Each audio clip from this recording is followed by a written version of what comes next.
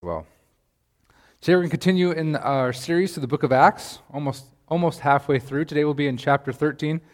It's only 12 verses, so it should go fast, but I'm a preacher, so I'll never promise that for sure. But it should be pretty quick. Get you out of here hopefully soon. I know it's been an exciting day.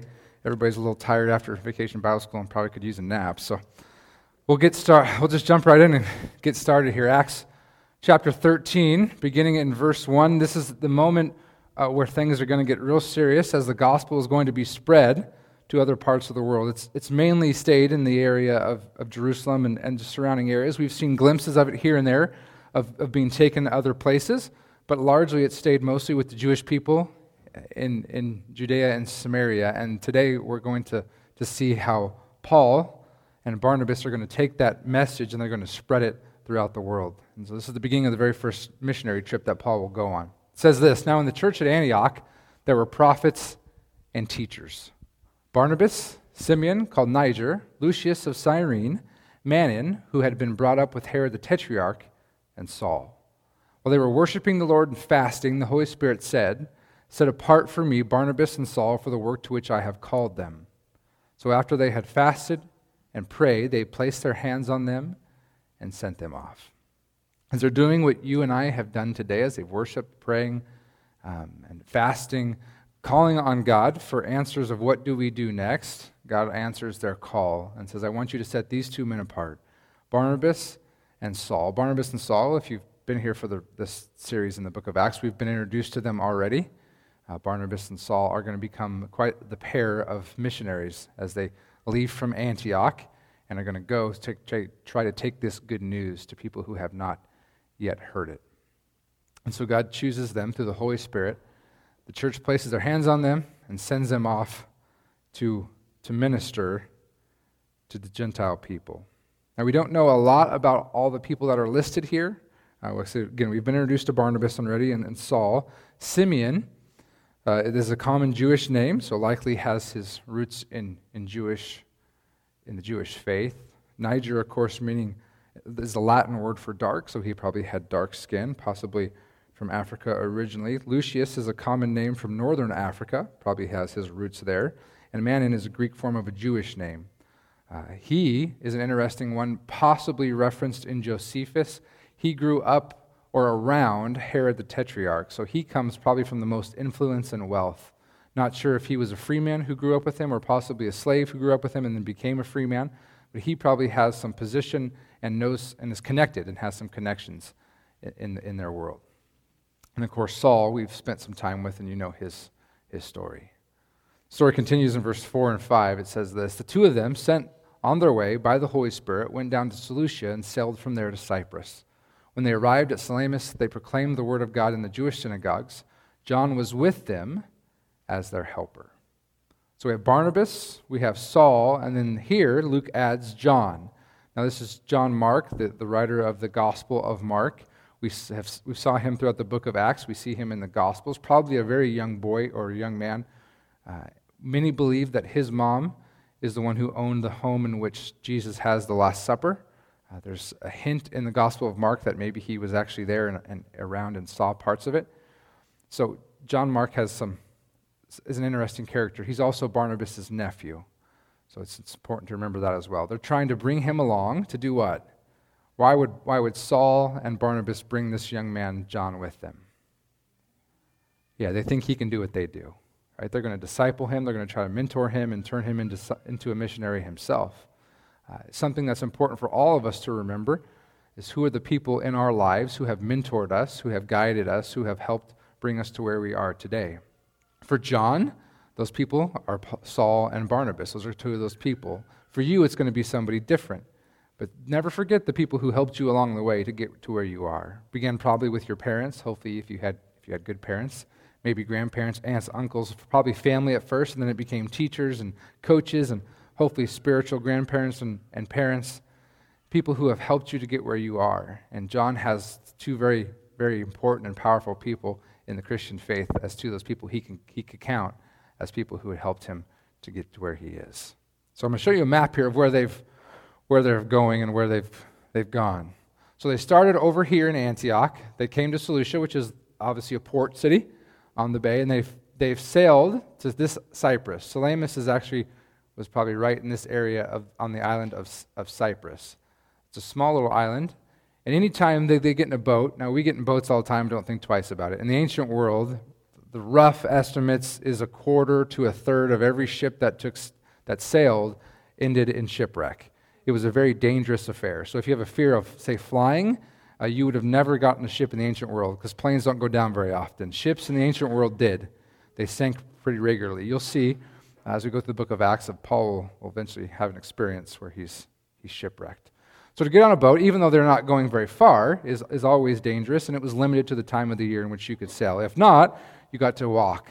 Now, for them to get to Cyprus, there's no way of walking unless you could swim if you're a real great swimmer, but you probably would drown. So they have to sail. So they get in a boat from Seleucia and they sail to the island of Cyprus.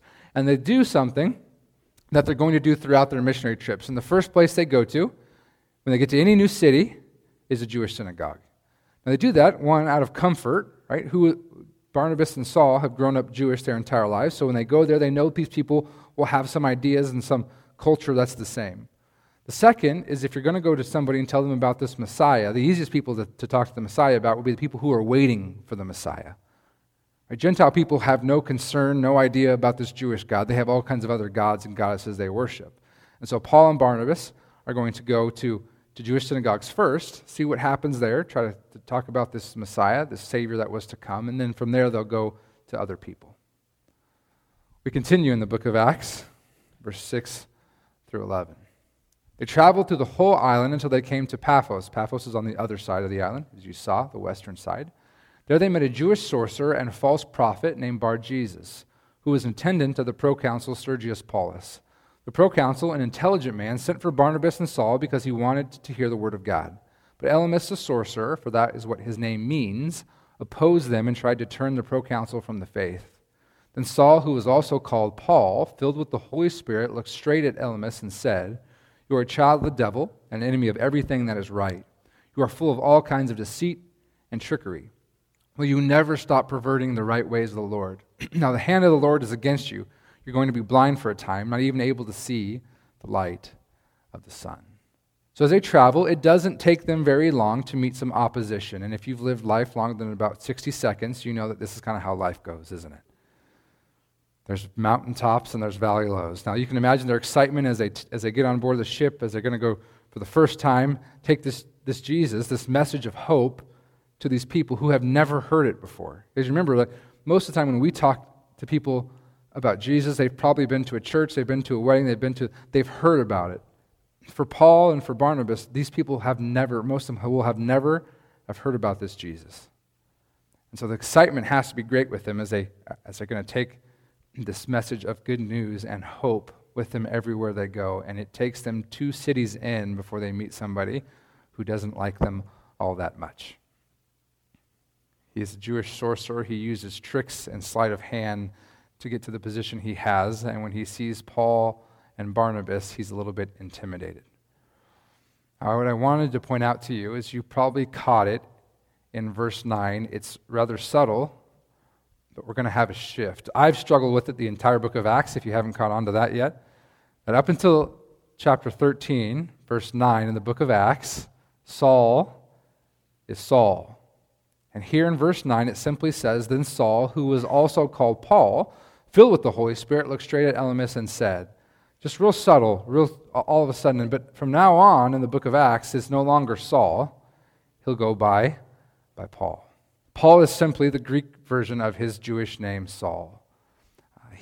Paul, as a Roman citizen, would have probably been called Paul throughout his life, depending on where he lived. Not a big deal for him. For us, it's important to realize that something is changing. Something's happening. And the reason Saul will now go by Paul isn't because he has nothing better to do besides change his name.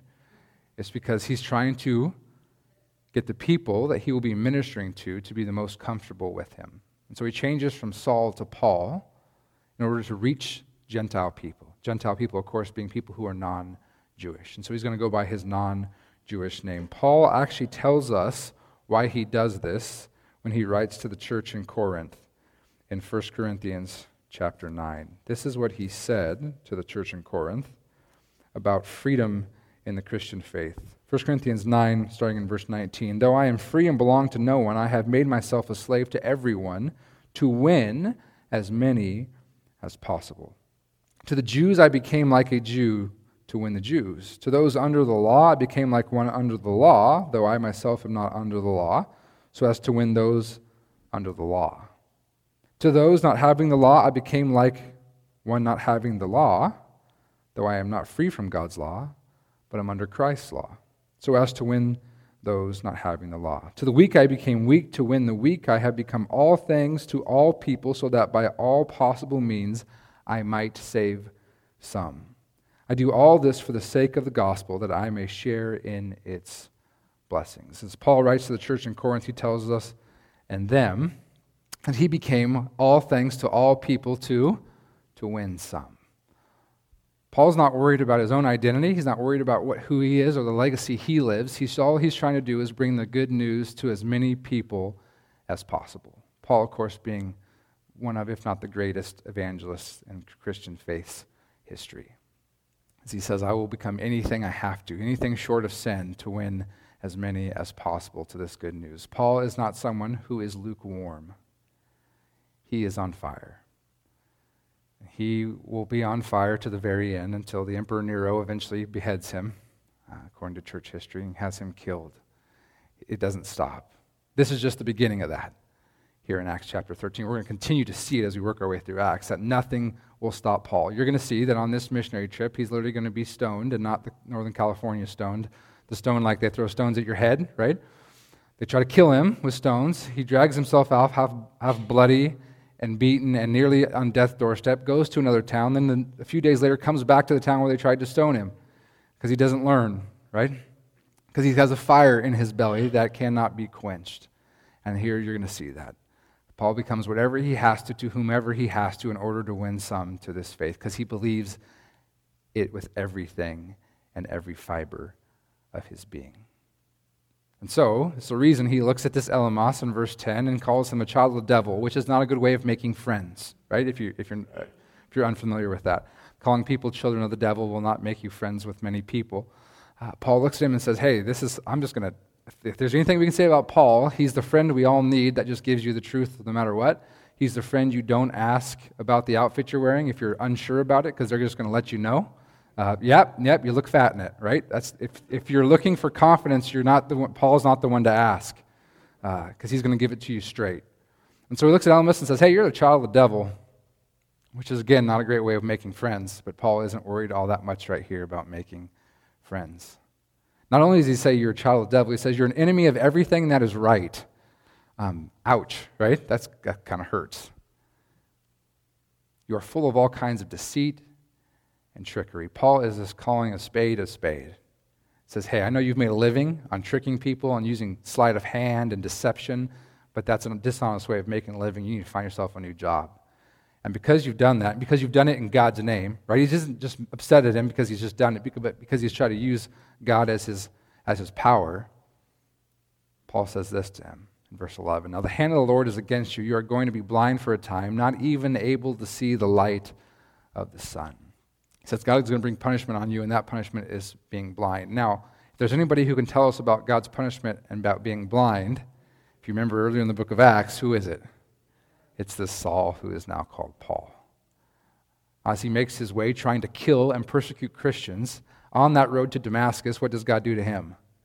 Strikes him blind. God realizes that sometimes to get our attention, he has to smack up upside the head, and some of us it takes 2 or 3 smacks before we get the idea, right? You remember being a kid, if your mom or dad had to get you a couple times, it's because you weren't learning very fast. Some of us don't learn all that fast. We're rather thick-skulled. And Saul was one of those people, and Elymas apparently is as well. And he says, hey, if you're not going to listen to me, if you want to see God's real power and God's real authority, guess what?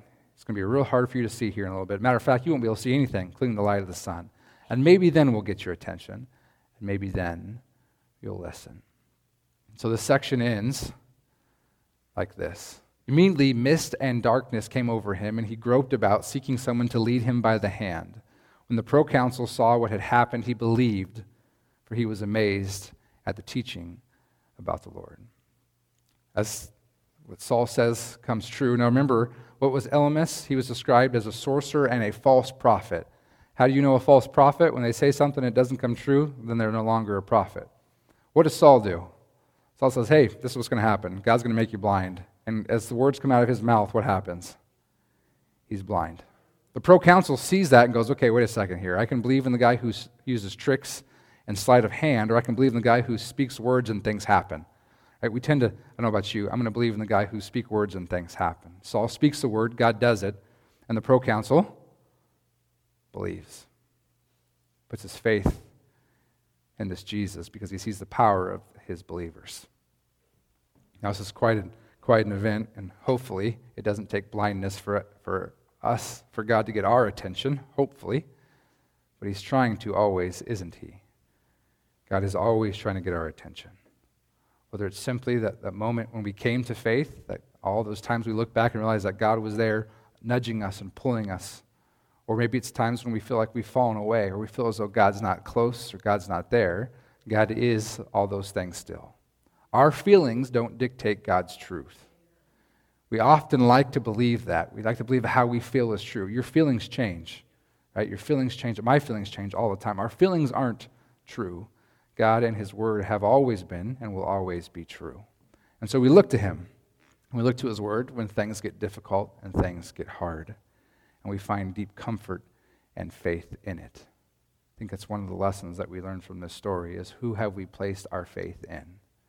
If our faith is only placed in ourselves, if we are number one, then we are setting ourselves up for failure, aren't we? Because, spoiler alert, we're not all that great. I've lumped me in that category of not all that great. I will fail you at some point, I promise. I know myself well enough. You will fail yourself at some point, I promise. You should know that by now. The only one who will never fail us, who has promised to never leave us or forsake us, is God. He's the only one who will never fail us. And so have we placed our faith, our whole faith, our complete faith, and our trust in him? If you haven't, I would encourage you to do so. He's the only one who will never disappoint. Everybody else will be disappointed. As we saw here, Elymas had put his faith in himself, right? Because he could do tricks and make people believe that he was something special. When he wasn't. It was all a ruse, right? It was all deceit, trickery, it was all pretend. But when Paul and Barnabas show up with the Holy Spirit inside them, that same Holy Spirit that is inside of you, and they show God's true power and God's true authority, people believe. And this is the proconsul here, Sergius Paulus. This is going to be the first of many who hear the words, who see Paul and Barnabas live it out in real life, which isn't that most important. We can bump our gums until we don't have a voice left. But if people don't see it in our lives, what's the point? If we talk about how faithful we are and how much we love this Jesus, and then we look like everybody else in our everyday life, why would they believe? What you're going to notice about Paul and Barnabas is they walk the walk. And I believe one of the reasons that so many people come to know this Jesus because of them is because they're doing it. They're living it out in real life. It isn't just something they talk about or they sit on Sundays in church and then they go live like everybody else the rest of the week. It's because it's taken root inside of them. And when they say it, the words come out of their mouth, they mean it, and they do their very best to live it. Now, you and I aren't perfect. Sorry if you thought you were. I apologize if I just burst that bubble. We're not perfect. We're not always going to get it right. God knows that, and hopefully the people around us will give us grace as well. But if we're doing everything we possibly can to live a life worthy of this calling, as you're going to see Paul and Barnabas do, then our words will have meaning to them. Everybody has the relative or the friend who talks way too much about way too little. And when they start talking, you hit the mute button, right? Because you know whatever's coming out of their mouth probably isn't true or it's a half-truth. We should not be described that way. As Christians who are trying to take the good news with us wherever we go, our words have to matter and they have to be backed up by our actions, don't they? I believe far more people come to know Jesus because they see faithful Christians living it out every day than they'll ever do by a billboard or a commercial on TV or by us screaming and yelling at them with a phone or holding a sign on a corner. I just don't think that works. Because how do I know the guy on the corner holding the sign telling me I'm going to hell really, really fast is worth following? He's probably not. But somebody who lives it out every day that person is someone I'm going to listen to because it's taken root here. I know you've heard me say it time and time again. My professor in Bible college, Mr. Cornett, would say there's 8 inches between heaven and hell, 8 inches between your head and your heart.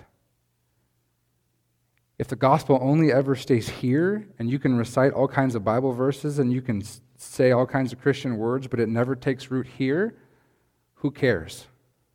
What's the point? Those things have to connect. You've got to know the Word of God here, know God's truth and His reality, but it has to connect to the heart, and then it has to come out our hands, our feet, and our mouths. We have to be a different kind of people. People who love God and love others with everything we have. Essentially, was our message at Vacation Bible School is, first of all, children, God loves you. And that love that God has for you has to come out of you as well. We can't say we love God and hate everybody around us. That those two things that doesn't compute. If we're going to love God, we have to love people. And I know they're hard to love because I know me. I know I can be hard to love. The Christian life has never been promised to be easy. The promise was it would be worth it. It would be worth it. It's not always easy to love other people. It isn't, but it's the calling we've received. As you're going to see, Paul and Barnabas are going to love, and sometimes love it hurts. And Paul loves Elymas, and that's the reason he gives them hard truths. We give hard truths to the people we love, do we not? If you see someone you love who's headed down a path of destruction and you sit idly by, do you love them? The answer is no. Sometimes love speaks hard truths, and Paul speaks some hard truths here. But he does it because he ultimately loves people. And if we love them, we'll speak truth to them when it's easy and when it's hard. Let's pray. Our Father in heaven, we thank you for the example we have here in Acts 13 as Paul and Barnabas begin their first missionary trip, the first of many, as they go and take your good news to the people around them. Father, we thank you for their example of two men who have dedicated their lives to you, who are faithful to you in every way, knowing that they're not perfect, they don't always get it right, God, but they're giving everything they possibly can to serve you. God, we ask that you would give us that same courage and that same strength as we go about our day, whether it's at a ball game, at the doctor's office, at work, at the grocery store, wherever we are. God, help us radiate your love to people who are in desperate need of it. Your hope, your mercy, your grace to people who are in desperate need of hope and mercy and grace, because we are all in desperate need of those things. God, we know that the only place where we can find those things is in you. And so we ask that you would take root inside of us, that you would give us your Holy Spirit, and you would help us to every single day be your hands and feet, to love a world that's in desperate need of loving. God, we thank you for all that you do for us. We thank you most for your Son, Jesus, who gave us the perfect example of what it means to love you in everything, God. It's in his name we pray. And all God's people said,